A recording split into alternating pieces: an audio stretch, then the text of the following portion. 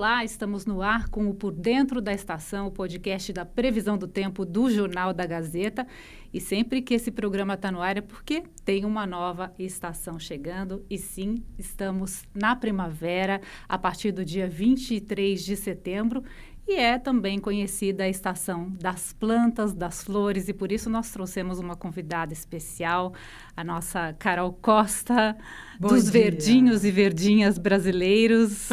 Bom dia. Muito obrigada pela presença, Carol. Muito obrigada pelo convite, vai ser um prazer imenso estar aqui com você. Eu estava lendo aqui a sua bio, né? Você é jornalista, paisagista, jardineira, professora, idealizadora do Minhas Plantas. Como é que essa história da transição da sua carreira começou? Eu sou jornalista por formação, como você.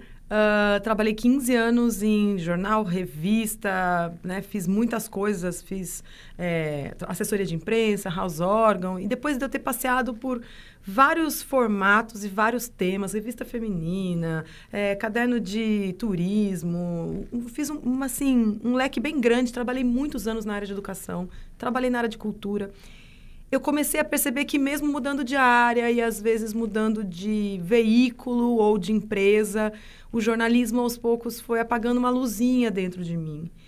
E, naquela época, eu não sentia ainda um chamado para a planta. Ela era o meu hobby, sabe? Em casa, eu tinha algumas plantinhas no parapeito da janela, eu tinha algumas plantinhas na sala, mais matava do que conseguia fazê-las crescerem. Então, à medida que o jornalismo foi se apagando dentro de mim e eu comecei a ter uma sensação de vazio, uma sensação bem assim de falta de propósito, uma depressão, uma dificuldade de sair da cama e uma tristeza para ir trabalhar, ao mesmo tempo eu fui mudando a pergunta. Por que eu estou me sentindo assim? É a pergunta que todo mundo se faz quando está numa situação dessas. E eu falei, se eu parar de perguntar isso e perguntar de outro jeito, o que eu posso fazer que faz a minha luz interior brilhar? O que eu posso fazer que eu faço por horas seguidas, sem perceber o tempo passar? Uhum. Aquilo que me deixa tão entretida, tão plena, que eu nem percebo que está anoitecendo. E aí veio uma resposta muito sutil, assim, lá no meu coração, dizendo que era mexer com planta. E esse mexer com planta, eu sempre brinco que deveria ter a profissão mexista. Porque a gente nunca vem com esse pedido, tipo, quero ser jardineiro, quero ser paisagista. A gente vem com mexer com planta sem saber muito bem como é que vai ser esse trabalho. Então, isso foi em 2012. Aí eu comecei a dar espaço para esse desejo. Consegui, né, sair da empresa em que eu trabalhava com algum dinheiro guardado, e os 2 primeiros anos foram muito difíceis, porque de sites falando de jardinagem só tinha um além do meu, que era bem mais técnico. De youtubers de jardinagem só tinha mais uma pessoa além de mim, e foi muito desbravando um caminho até descobrir o que a gente queria fazer. Então, eu originalmente fui fazer jardinagem, então fazia jardins na casa das pessoas, depois virei paisagista e comecei a fazer projetos mais sofisticados, depois comecei a dar aulas de jardinagem e de paisagismo, então virei professora, escrever livros de jardinagem e paisagismo, virei escritora, e hoje eu sou tudo isso e também não sou nada disso especificamente, eu sou uma combinação de coisas que se acostumou a falar influencer de planta, mas até que apareça um nome melhor, eu acho que eu vou continuar sendo mexista. E eu ia fazer um trocadilho bobo aqui, quando você começou tudo era mato, então, né? Sim. E eu tava lá de plantão, esperando uma oportunidade dessas. Carpindo terreno. De plantão, jornalismo de plantão. Agora, você mencionou essa falta de propósito, e acho que na sua jornada com esses 32 mil alunos, 2 milhões de seguidores no YouTube, 780 mil seguidores no Instagram, você se deparou com muita gente com essa mesma busca que a sua, né? Sim, e isso me deixa muito feliz. As pessoas gostam mais de planta, né? Essas daqui são dela, tá? Ela trouxe da casa dela para este programa. Isso mesmo. Maravilhosa. É a jiboia e a... Esse é um cingônio. Cingônio. Esse é um cingônio que já está começando a ficar mais maduro. O cingônio é uma planta que ele gosta de mudar de jeito. Então, quando ele é jovem, ele tem uma folha parecida com a do antúrio, sabe? Uhum. Uma folha quase em forma de coração. E ele é mais claro. ele é quase branco. À medida que ele vai crescendo e que ele vai se escorando numa árvore, subindo, ele vai ficando com um aspecto completamente diferente. As pessoas acham, inclusive, que é outra planta. Ele vai ganhando asinhas, ó, como você vê aqui, tá vendo?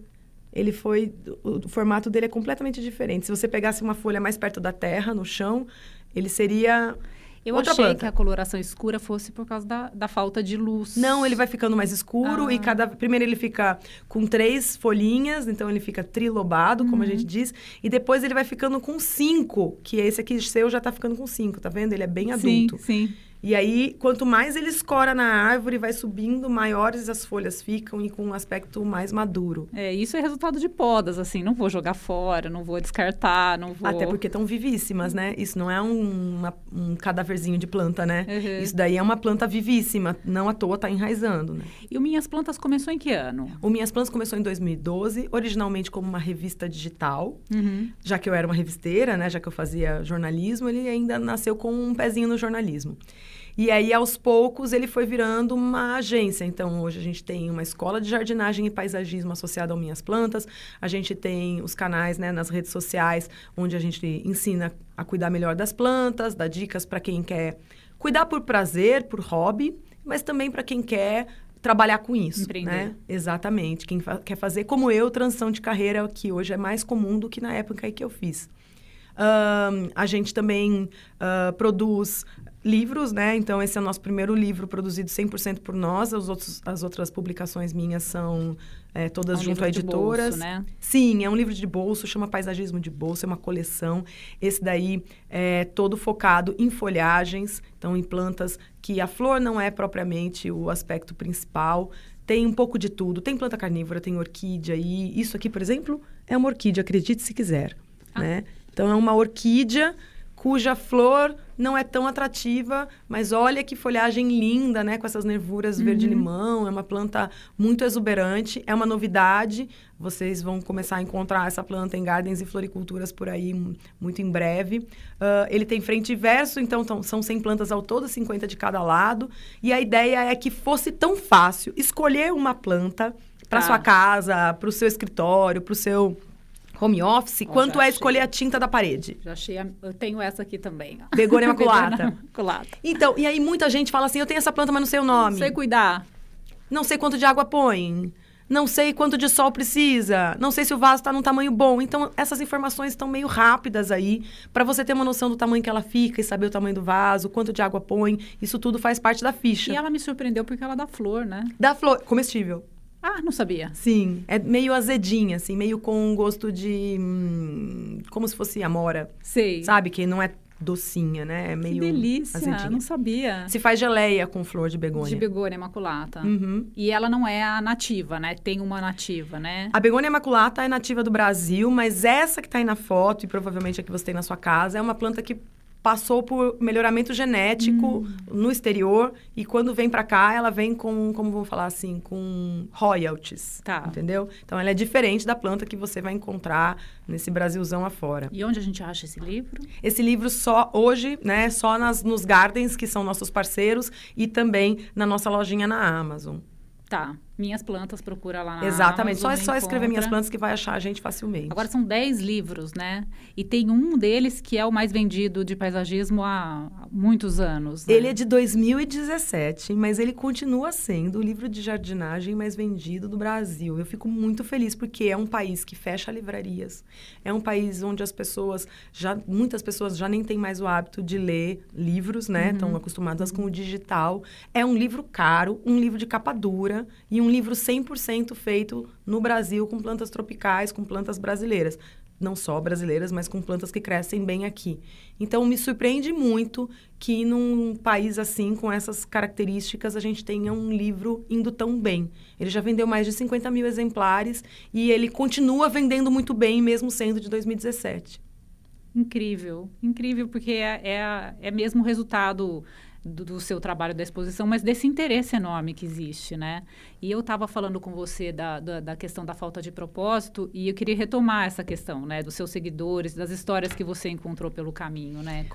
De transformação de vida também, como a sua se transformou, né? A gente tem 5 perfis de pessoas que a gente conseguiu mapear ao longo desses 12 anos, né? Daqui a 2 semanas, eu vou fazer 12 anos de site. Então, ao longo desse período, a gente criou alguns perfis que sempre conversam com a gente.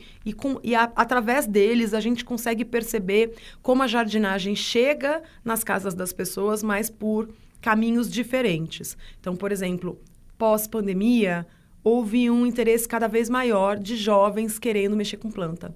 De pessoas que ficaram muito isoladas durante a pandemia e que, de alguma maneira, quiseram se conectar. Então, começaram a ter uma plantinha na mesa de trabalho, ou no parapeito da janela, ou no quarto, ou na varanda. E aquilo, né, o bichinho do verde vem te morde, e aquilo vai ganhando um espaço cada vez maior na sua vida e uma simbologia muito importante.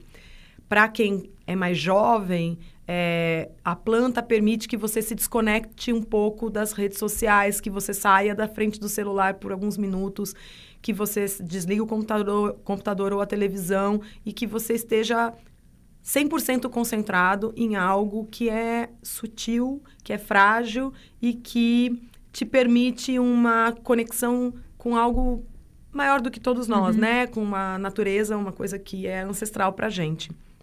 Eu vejo que a jardinagem com esse propósito de saúde mental, de desestressar, de baixar um pouco a ansiedade, ela é muito mais procurada pelo público mais novo do que pelo público mais velho, que também tem benefícios, mas são um pouco diferentes. Esse público mais novo vem mexer com a planta para desligar mesmo do digital, porque quando ele nasceu já existiam as redes sociais, já existia celular, né? O público mais velho, não. O público mais velho, às vezes, se sente muito só, né? Muito longe da família, sem ver os netos, longe dos filhos. Os filhos estão trabalhando e esse público, às vezes, já está aposentado. E, então, a planta, ela é uma companheira, né? Então, é menos de você estar longe das redes e mais de você ter alguém com quem conversar até, né? Muita gente fala com as plantas. Você ter um propósito que te puxe de uma depressão, que te puxe de um apagamento. Então, nos jovens, a planta vem para desestressar. Eles estão... e a planta faz... Nos mais velhos, é o contrário. Eles estão apagadinhos, eles estão tristonhos e a planta vem para acordar. Aí eles ficam felizes quando tem uma flor ou quando um pé começa a produzir fruto. Então, dá uma energia diferente. Minha mãe me escreve praticamente toda semana com fotos das coisas que ela está colhendo na hortinha dela. E uma reconexão, às vezes, até com a infância, com morar longe da cidade grande ou ter jardim em casa, que hoje é tão incomum, principalmente nos grandes centros, né? Subir em árvore, né? Subir em árvore. Total. E essas são memórias que o público mais jovem não tem. Esse público já nasceu em apartamento, né? Então, é mais comum que as pessoas mais velhas, e aí eu estou me incluindo nisso também, tá? Elas tenham essa infância mais livre, mais em contato com o quintal, mais lá fora, né? Nem que não seja na sua casa, mas foi na casa dos seus avós ou na casa dos seus pais. E elas retomam isso na vida adulta ou na senioridade como uma maneira de voltar aos propósitos em que as coisas que eram importantes e que foram se perdendo ao longo do tempo, né? Comer um alimento que você mesmo produziu, uma fruta sem agrotóxico, né? Uma verdura fresquinha, temperar com algum tempero ali da horta, né? Essas coisas são muito delicadas e, ao mesmo tempo, inesquecíveis, né? Gera uma autoestima muito grande, né? Sempre, nos dois casos, tanto nos mais jovens quanto nos mais velhos. E um empoderamento bastante visível para pessoas que às vezes se sentem que são, vou falar assim, um zero à esquerda, né? Pessoas que falam assim, eu não dou certo para nada, nada na minha vida dá certo. Mas cuidar de planta, a hora que você começa a ter um mínimo resultado, você fala, pera, nisso eu sou bom, né? Olha só que legal, isso eu consegui. Então, isso mexe... Parece que a gente está falando que nós cuidamos da planta, mas, no fundo, eu sempre acho que é a planta quem cuida da gente, sabe? Ai, que bonito. Eu sempre acho isso, porque ela nos devolve uma abundância muito grande num mundo em que falta tudo. A gente vive num mundo de extrema escassez, Fernanda. A gente tem escassez de emprego, escassez de saúde, escassez de contato físico, de abraço, escassez de tudo, de moradia. E a planta devolve abundância. Você pega o feijãozinho, que você tá lá escolhendo feijão para fazer, né, pro almoço, e sobraram uns 2 que estão meio feinhos. O feijão feinho, tortinho, ele brota também. Então, assim, se você separar 2, 3 feijõezinhos de um pacote de feijão, você tem 2, 3 pés de feijão. Se você cortar um tomate pro almoço e separar as sementinhas, uma única semente de tomate, uma única semente produz um pé de tomate que gera 8 quilos de tomate. Quantas sementinhas sobram no seu prato depois que você almoça? Tem gente que tira a semente. Um tomate grape, aqueles pequenininhos, cereja, produz 20 sementes. Tem 20 sementinhas dentro daquele negocinho minúsculo que é o tamanho de um ovo de codorna. 20 sementes são 20 pés de tomate produzindo 8 quilos de tomate. Não tem como essa força representada naquela cápsula minúscula do tomate cereja, de alguma forma, não se transferir, né? Exato. Aquele exemplo dessa força, né? Você olha para aquilo e você fala, cara, o mundo tá tão duro e difícil. Olha essa ternura, olha essa pequena poesia acontecendo. E não é num vasão, não é para quem tem, assim, fazenda. É no pote de sorvete, a pessoa bota terra no pote de sorvete, sabe? É no copo de iogurte, é nos cacarecos que a gente tem em casa, na lata de tinta, sabe? É no balde que quebrou a alça.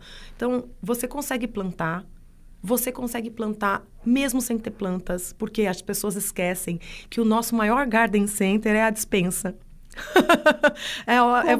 Você pode começar com um grão de feijão, com milho de pipoca. Se você pegar milho de pipoca, até o milho do pacotinho. Ele é uma semente, ele germina. Ele germina? Sim.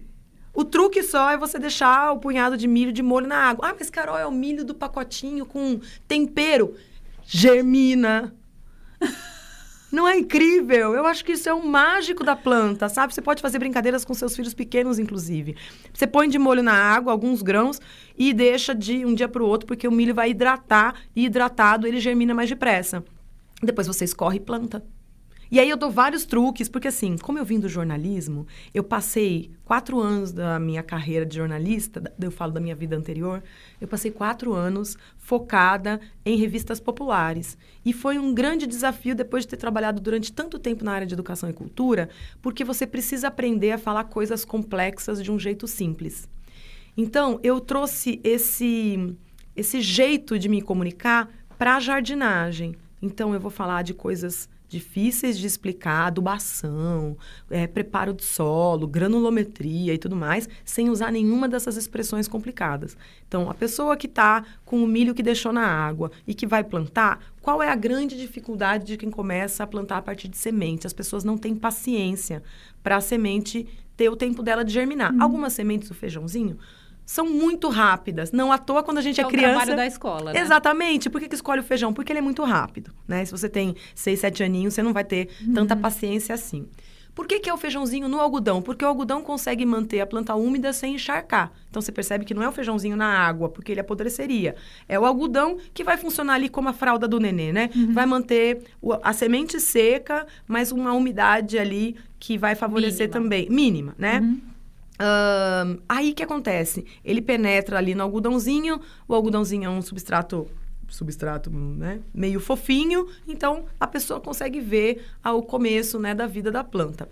Agora, você em casa, você se lembra de ter colhido o feijão do algodãozinho? Porque todo mundo fala, plantei feijão no algodãozinho na escola, né? Mas você não colheu, né? Por quê? Porque depois a gente abandona esse projeto. Então, não abandone, não plante no algodãozinho, mas não abandone. Pega um punhado de terra. Não tem terra na tua casa? Usa borra de café. É melhor que algodãozinho.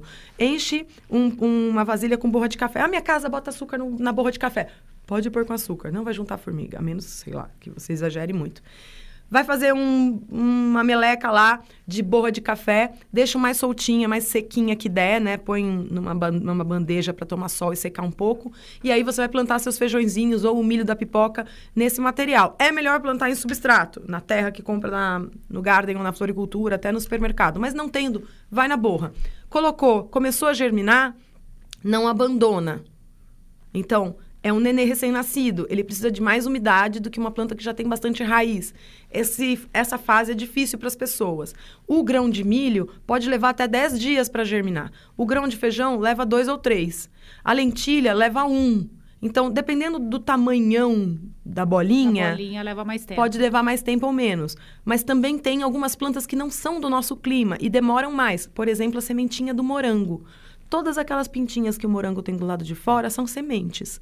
O morango é um fruto muito diferente, porque a semente está fora e não dentro, igual o abacate.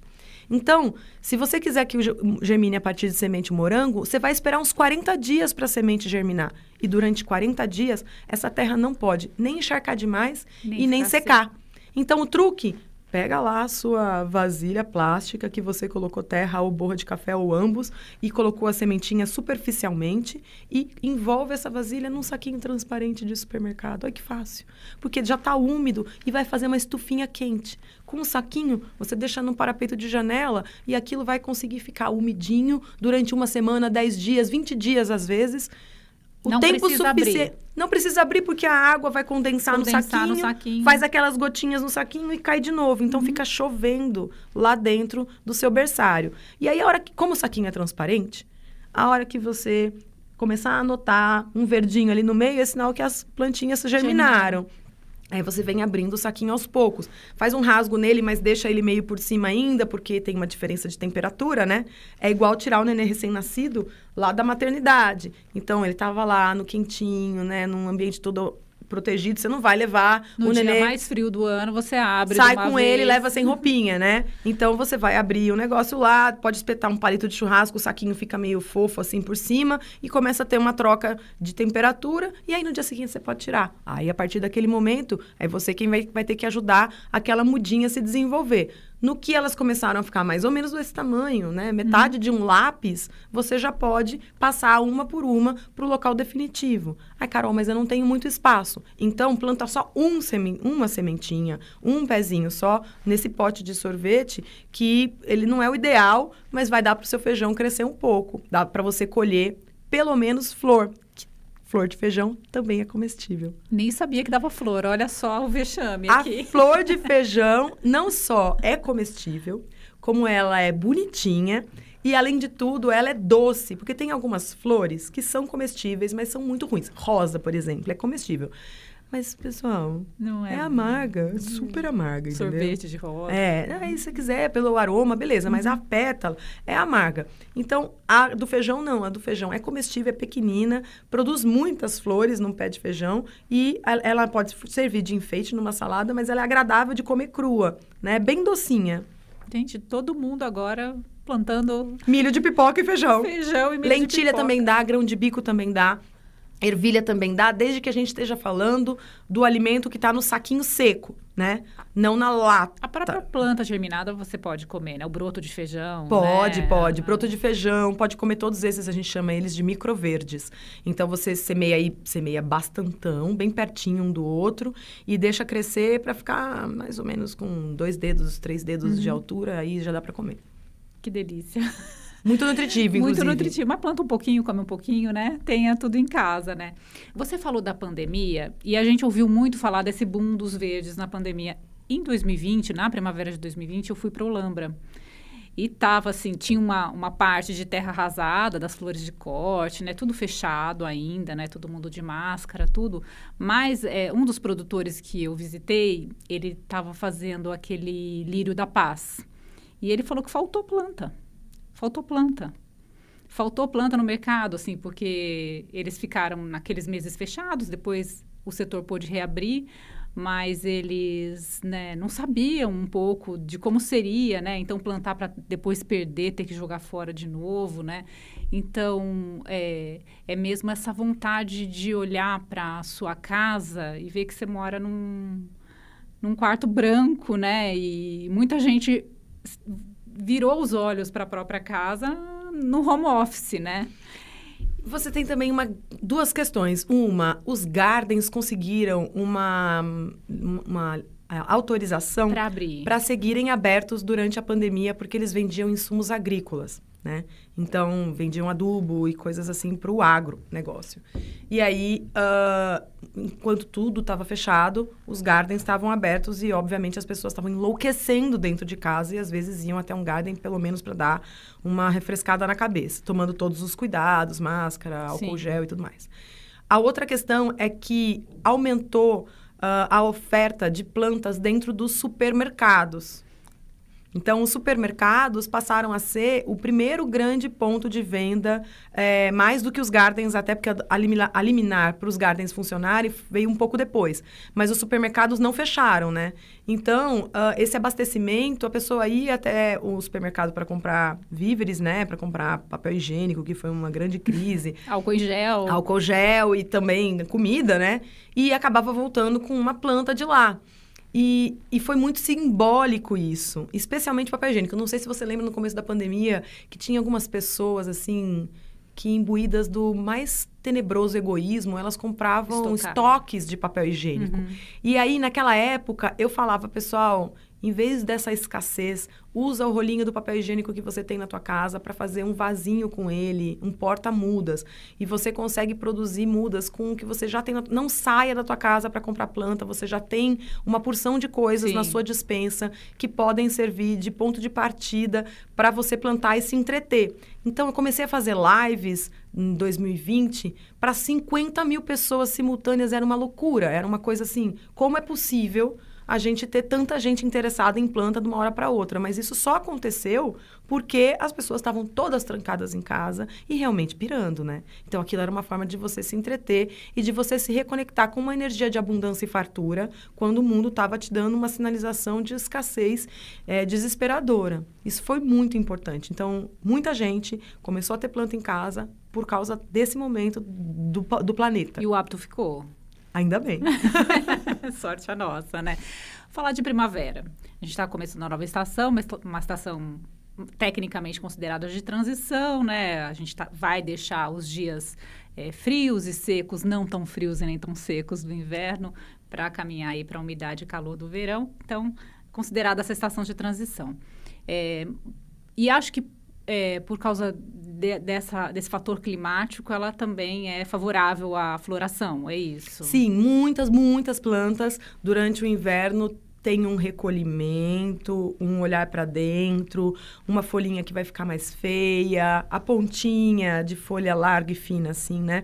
A pontinha queima, elas ficam às vezes amareladas. Algumas espécies super dramáticas perdem completamente as folhas, os caládios, por exemplo, né?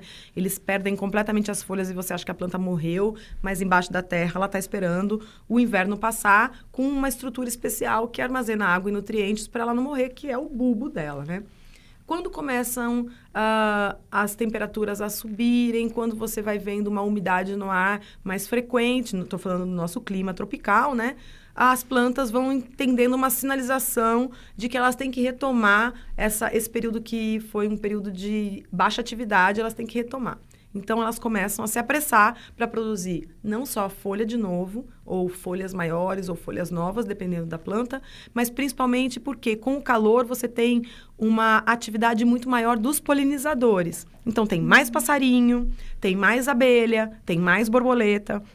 E com essa atividade, elas têm uma chance maior de conseguir deixar descendentes. Então, elas começam a produzir flores cada vez mais lindas, mais maravilhosas, para chamar a atenção do polinizador certo, que vai chegar lá e, ao passar pelo pólen, acaba trazendo material genético de uma planta para outra e, com isso, fecunda a flor. Para daí, durante o período de verão, a gente ter uma explosão de frutos. Estou falando assim do jeito mais básico, né? Tá. Durante o inverno, um recolhimento. Durante a primavera, uma explosão de flor. E depois, durante o verão, uma explosão de fruto. Mas é óbvio que tem plantas que florescem no inverno, né? Tem algumas exceções.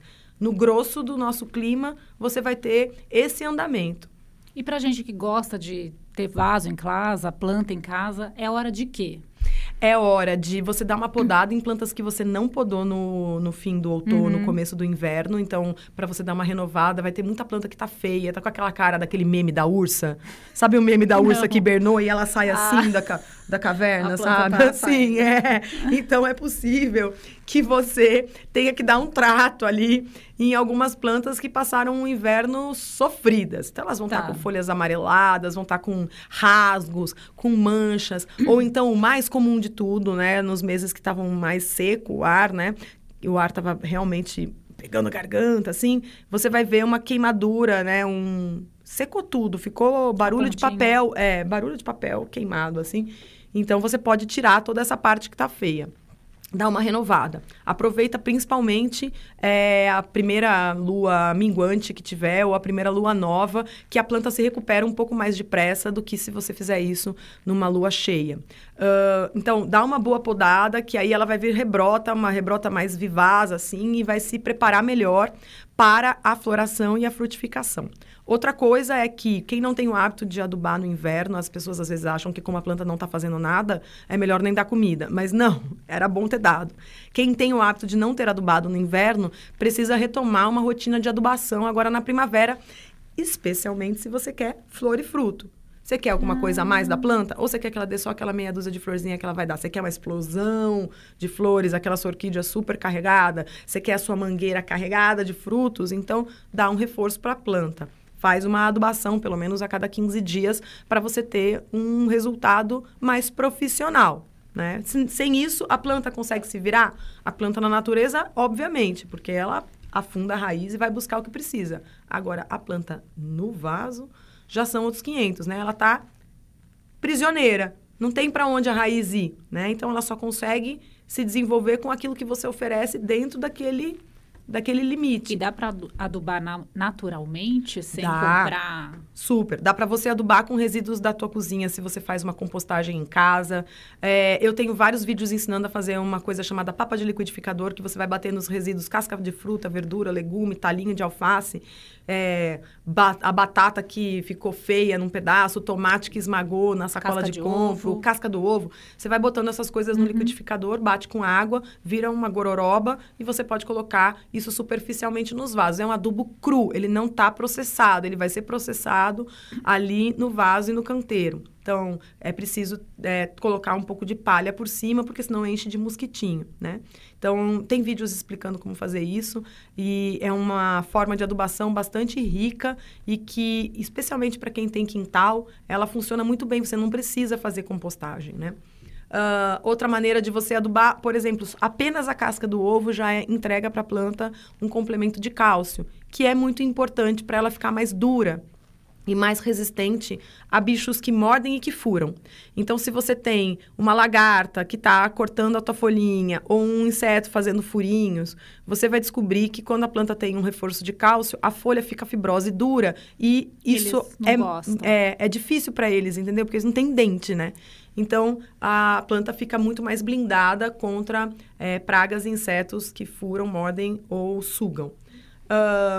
No meu apartamento tem as folhas melam, né? Me falaram que é pulgão.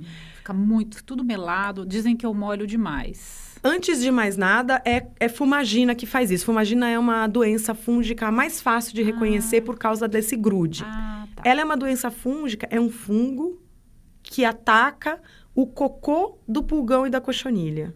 Então, assim, é um fungo que acha gostoso o cocô do pulgão e da cochonilha. E ele se desenvolve superficialmente, portanto, ele se desenvolve nesse grude. É muito fácil de tirar, parece uma fuligem no estágio mais avançado. Então, você pode, com uma esponja ou com uma escovinha de dente, com água e sabão, você pode dar uma lavadinha que você tira a fumagina. Só que como a fumagina não é a causa, ela é uma consequência. Você tem que ir atrás da consequência. Aliás, você tem de ir atrás da causa. A causa também não é o pulgão ou a cochonilha. Eles são consequência de falhas na adubação. Pulgão, um sinalizador de excesso de nitrogênio, e a cochonilha, um sinalizador de falta de cálcio. Então, no fundo, tudo vai se resolver numa adubação equilibrada. Se você está fazendo uma adubação boa, a tua planta fica blindada contra pragas e doenças e você não vai ter nem pulgão, nem fumagina, nem cochonilha e nem muitos outros problemas. Então, primavera é hora de dar uma podadinha, tirar mais fraquinhas. Exatamente. E Dá um bom... alimentar. E também diria dar um bom trato, sabe? Que às vezes você dá uma vistoria, olha no avesso da folha, sabe? Investiga por baixo para ver se a planta não tem uns serizinhos que estão escondidos. É possível que você veja umas bolinhas pretas bem pequeninas, que são ácaros, eles fazem teia num estágio mais avançado.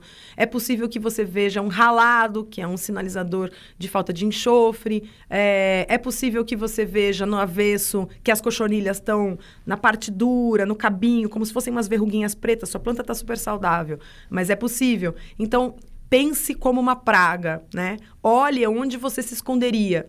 E aí, esses são os lugares. Palhinhas, às vezes na orquídea fica uma casquinha, assim, de uma folha mais seca, e você pode puxar a palhinha delicadamente, investigar se não tem uma mela branca ali, que é cochonilha. Não precisa jogar fora a Não, orquídea, não. né? Quase tudo se resolve com água e sabão, né? Uma boa esfregada, com uma escovinha ali no tanque, você resolve a maior parte, tira o grosso.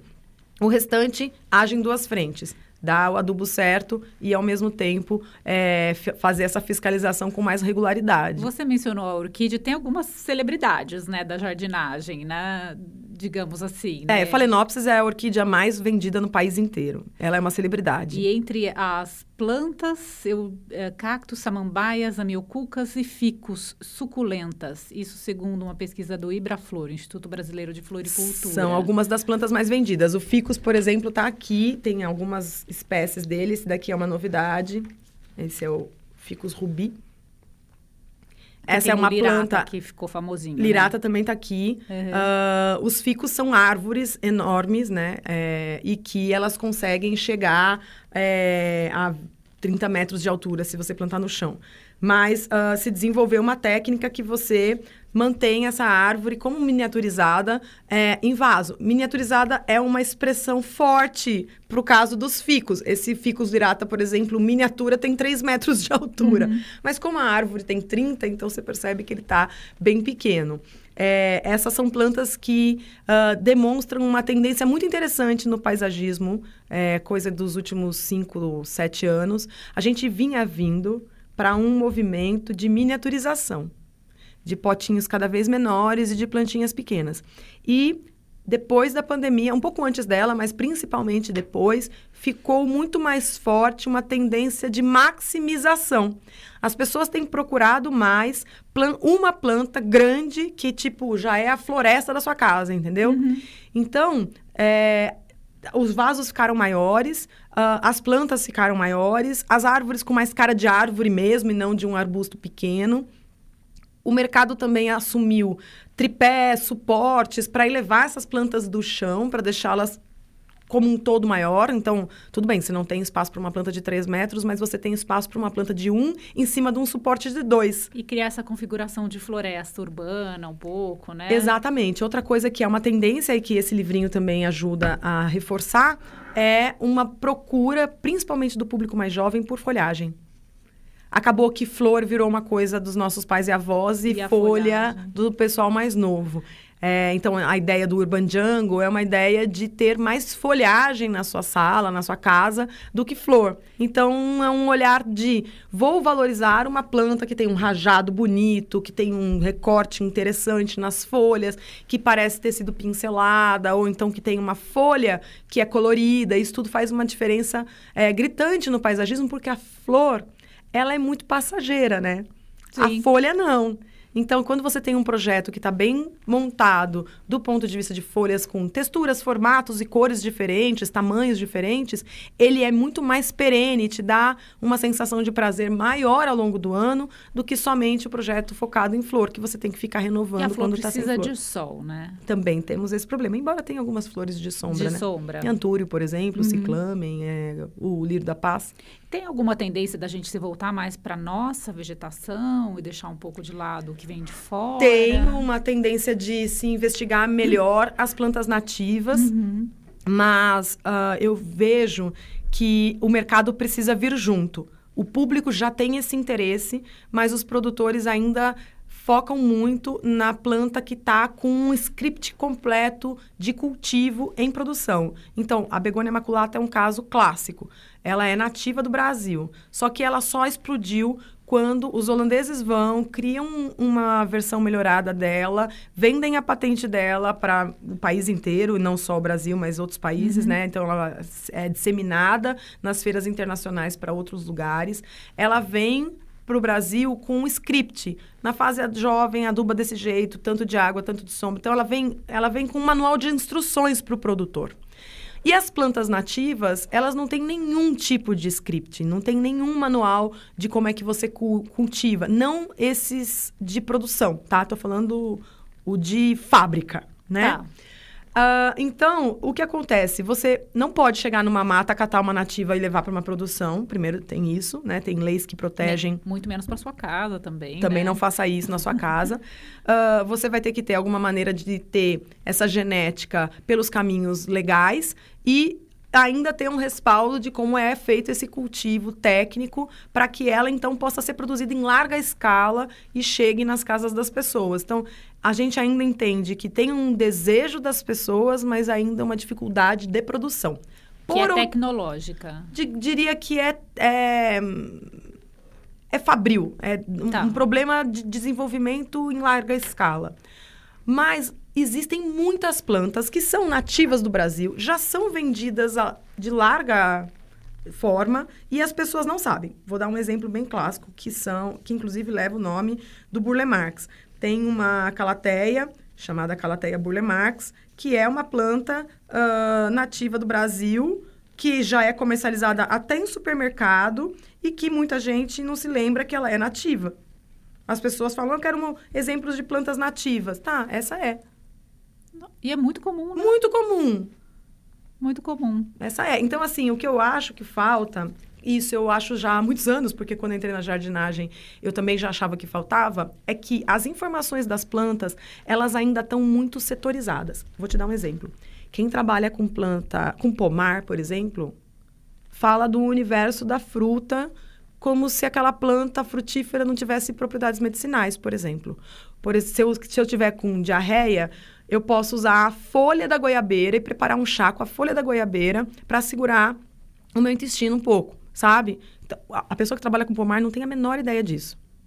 Aí, se eu trabalho com jardins verticais, eu não tenho a menor ideia sobre plantas nativas. Se eu trabalho com nativas, eu não trabalho com punk. Se eu trabalho com punk, eu não trabalho com óleos essenciais. Se eu trabalho com o agro, com as plantas que são commodity, trigo, algodão, soja, milho, eu não sei nada da parte medicinal. Você entendeu? É tudo compartimentado.